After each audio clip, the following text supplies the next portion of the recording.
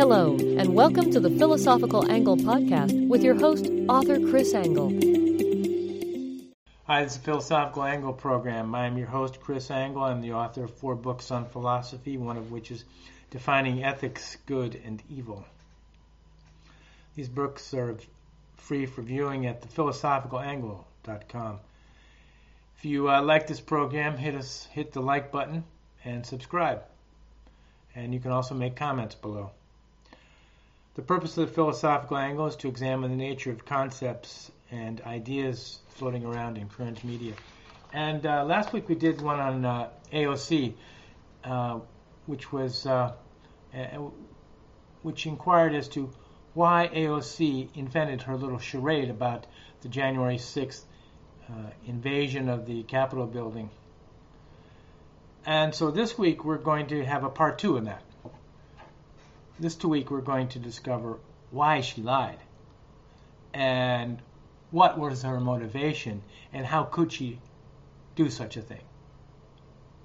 Well, let's get started. First, let's find out the difference between the political left and the political right. If you go all the way back into history, you really only have 2 choices. You got the haves and you got the have-nots. All parties come from this division of society. Right back to the original, to a small group of tribes, there's always a chieftain, and a chieftain rises up, and later on in societies, as they grow larger, they become kings and queens, and they develop from there, and they get nobles, and they get as society develops. So when that happens, there are 5 political behavioral principles. The first is the law of the demand for good. In other words, all life seeks that which is good for it, whether you're a have or you're a have-not. You seek that which is good for you. Dictum 2. St. Augustine's principle of libido dominandi, the will to dominate, and that causes the rise of the haves over the have-nots, because there's a will within the human species, and actually in other species too, that you tend to want to dominate. And dictum 3, the have-nots are inherently not good. The haves look down upon the have-nots, and they believe that the have-nots are inherently not of a good nature. Dictum 4, noblesse oblige, and that is when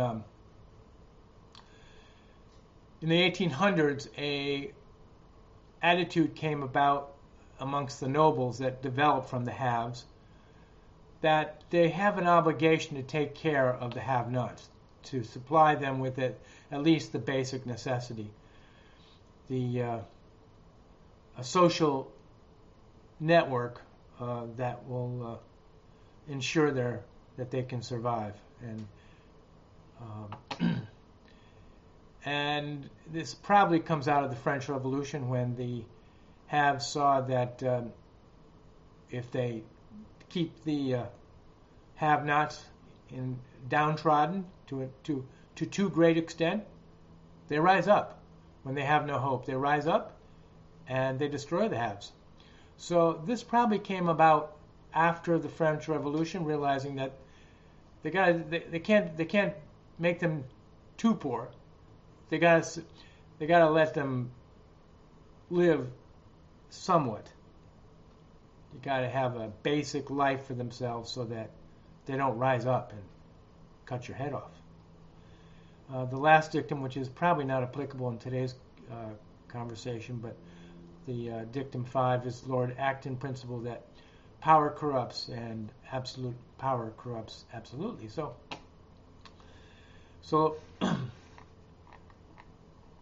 the haves are really the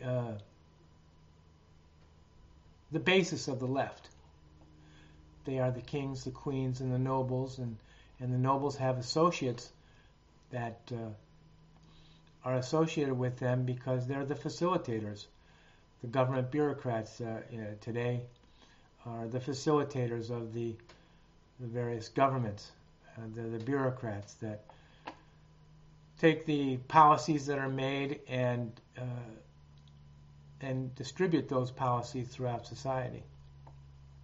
Through that, they control society, and they believe that those whom they are controlling, that is the serfs, the slaves, the have-nots of society, the proletariats, that they are inherently not so good, and that's dictum number 3.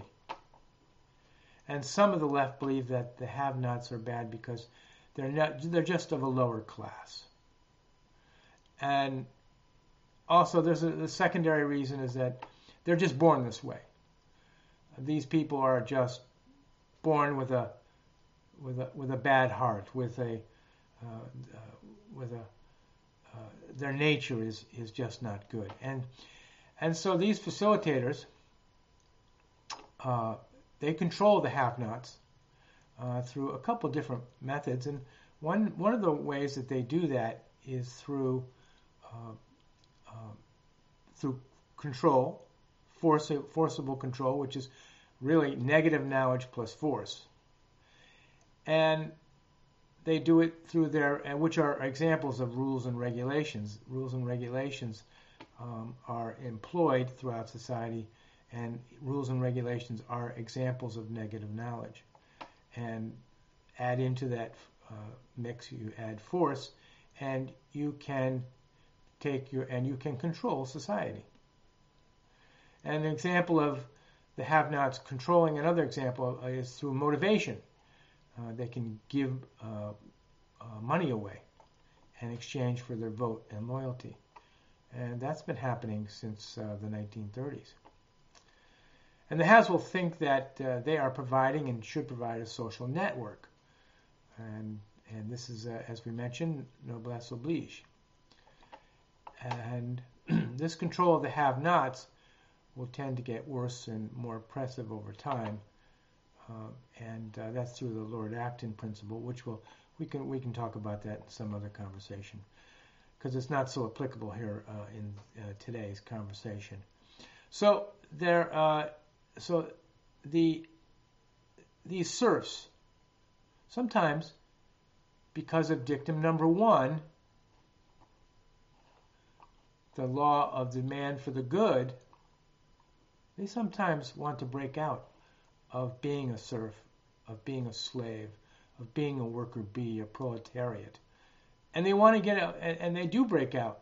And maybe they invent something, and they get a breakout, and they go into the middle class. They make a little bit of money. They become successful. They're seeking that which is good for them, and they become successful at it, and they break out into the middle class. And they're tolerated by the nobles, by the kings and queens, by the government of society, because they pay taxes.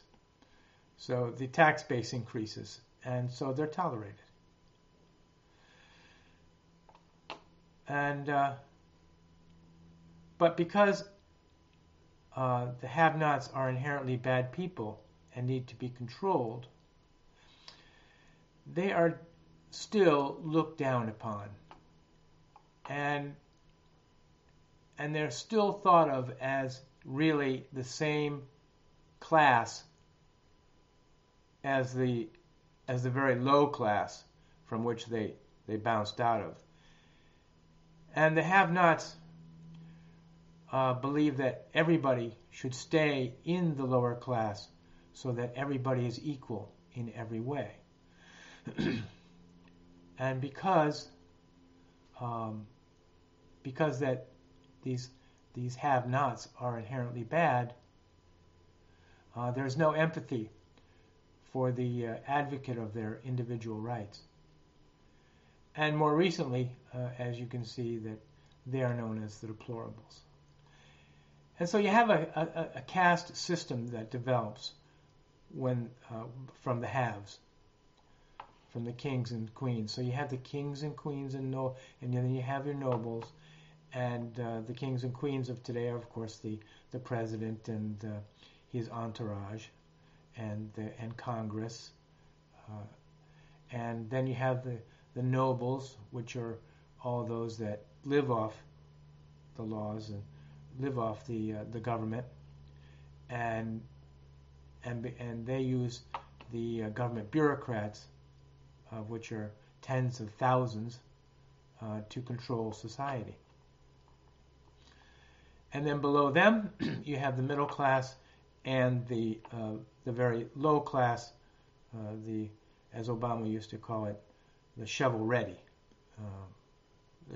workers. And so that we have a caste system in place here in the United States. So now we're going to go to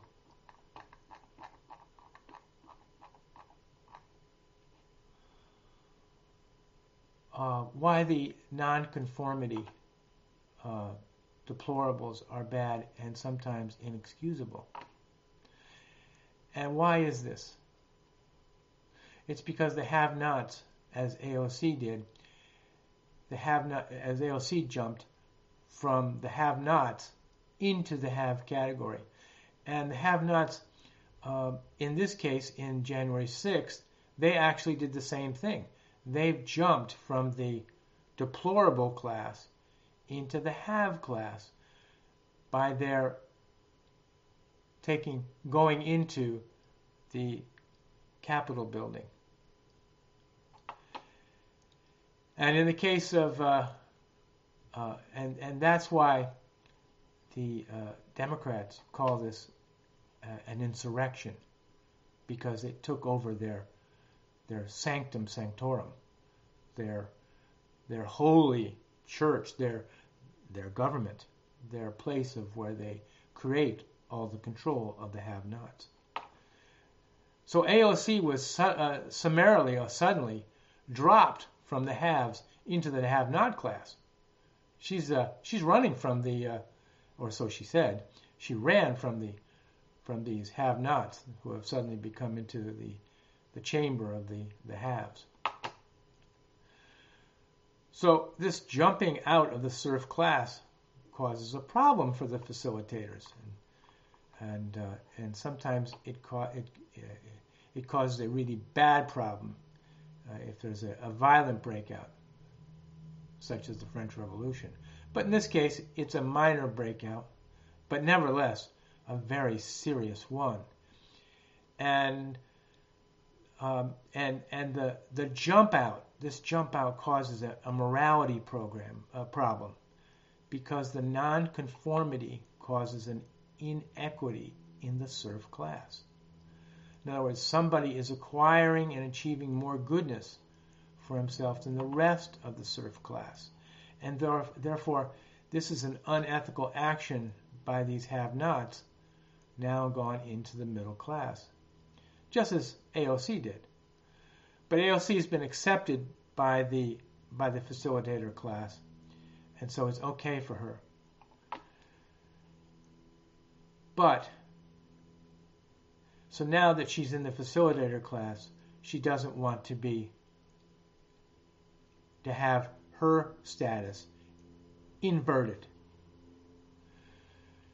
So she sees that dictum number 4, noblesse oblige, has been violated. And that is that because she's now in the facilitator class, in the governmental class, creating policy. There's a contract that noblesse oblige creates, and that the facilitators and the governmental class will guarantee a minimum standard wage or living, and thus the nobles will, for that, want to receive loyalty. And so this contract has been broken, and this nonconformity by the serfs that jumped out of their serf class the proletariat class, violates this contract because they've temporarily come into the sanctum sanctorum, and it's a clear violation of the contract. Therefore, the haves would view this nonconformity as unethical and deplorable. And they do this because the deplorables are inherently bad people. Dictum number 3.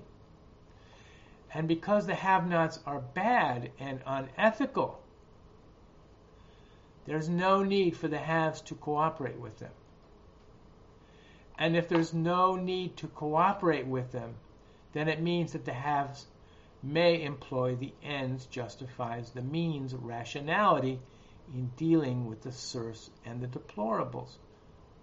Because ethics is the appropriate dispensation of respect.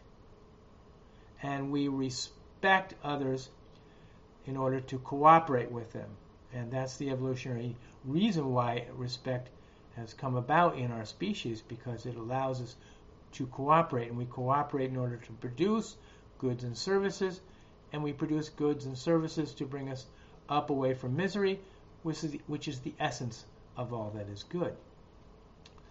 And therefore, since there is now no need, the ethical contract has been broken, therefore there's no need to cooperate with the have-nots. And therefore the ends justifies the means, and therefore lying is okay, because there's no need to be ethical. And you're lying in order to get to a certain end. And that means to that end is lying in creating this little fabrication in her little charade, or that she portrayed on YouTube, and was run on various TV channels. Okay, thanks for joining us. And if you like, please subscribe and hit that like button. See you next time. Thank you for joining us on the Philosophical Angle podcast. Be sure to subscribe and join us for the next installment.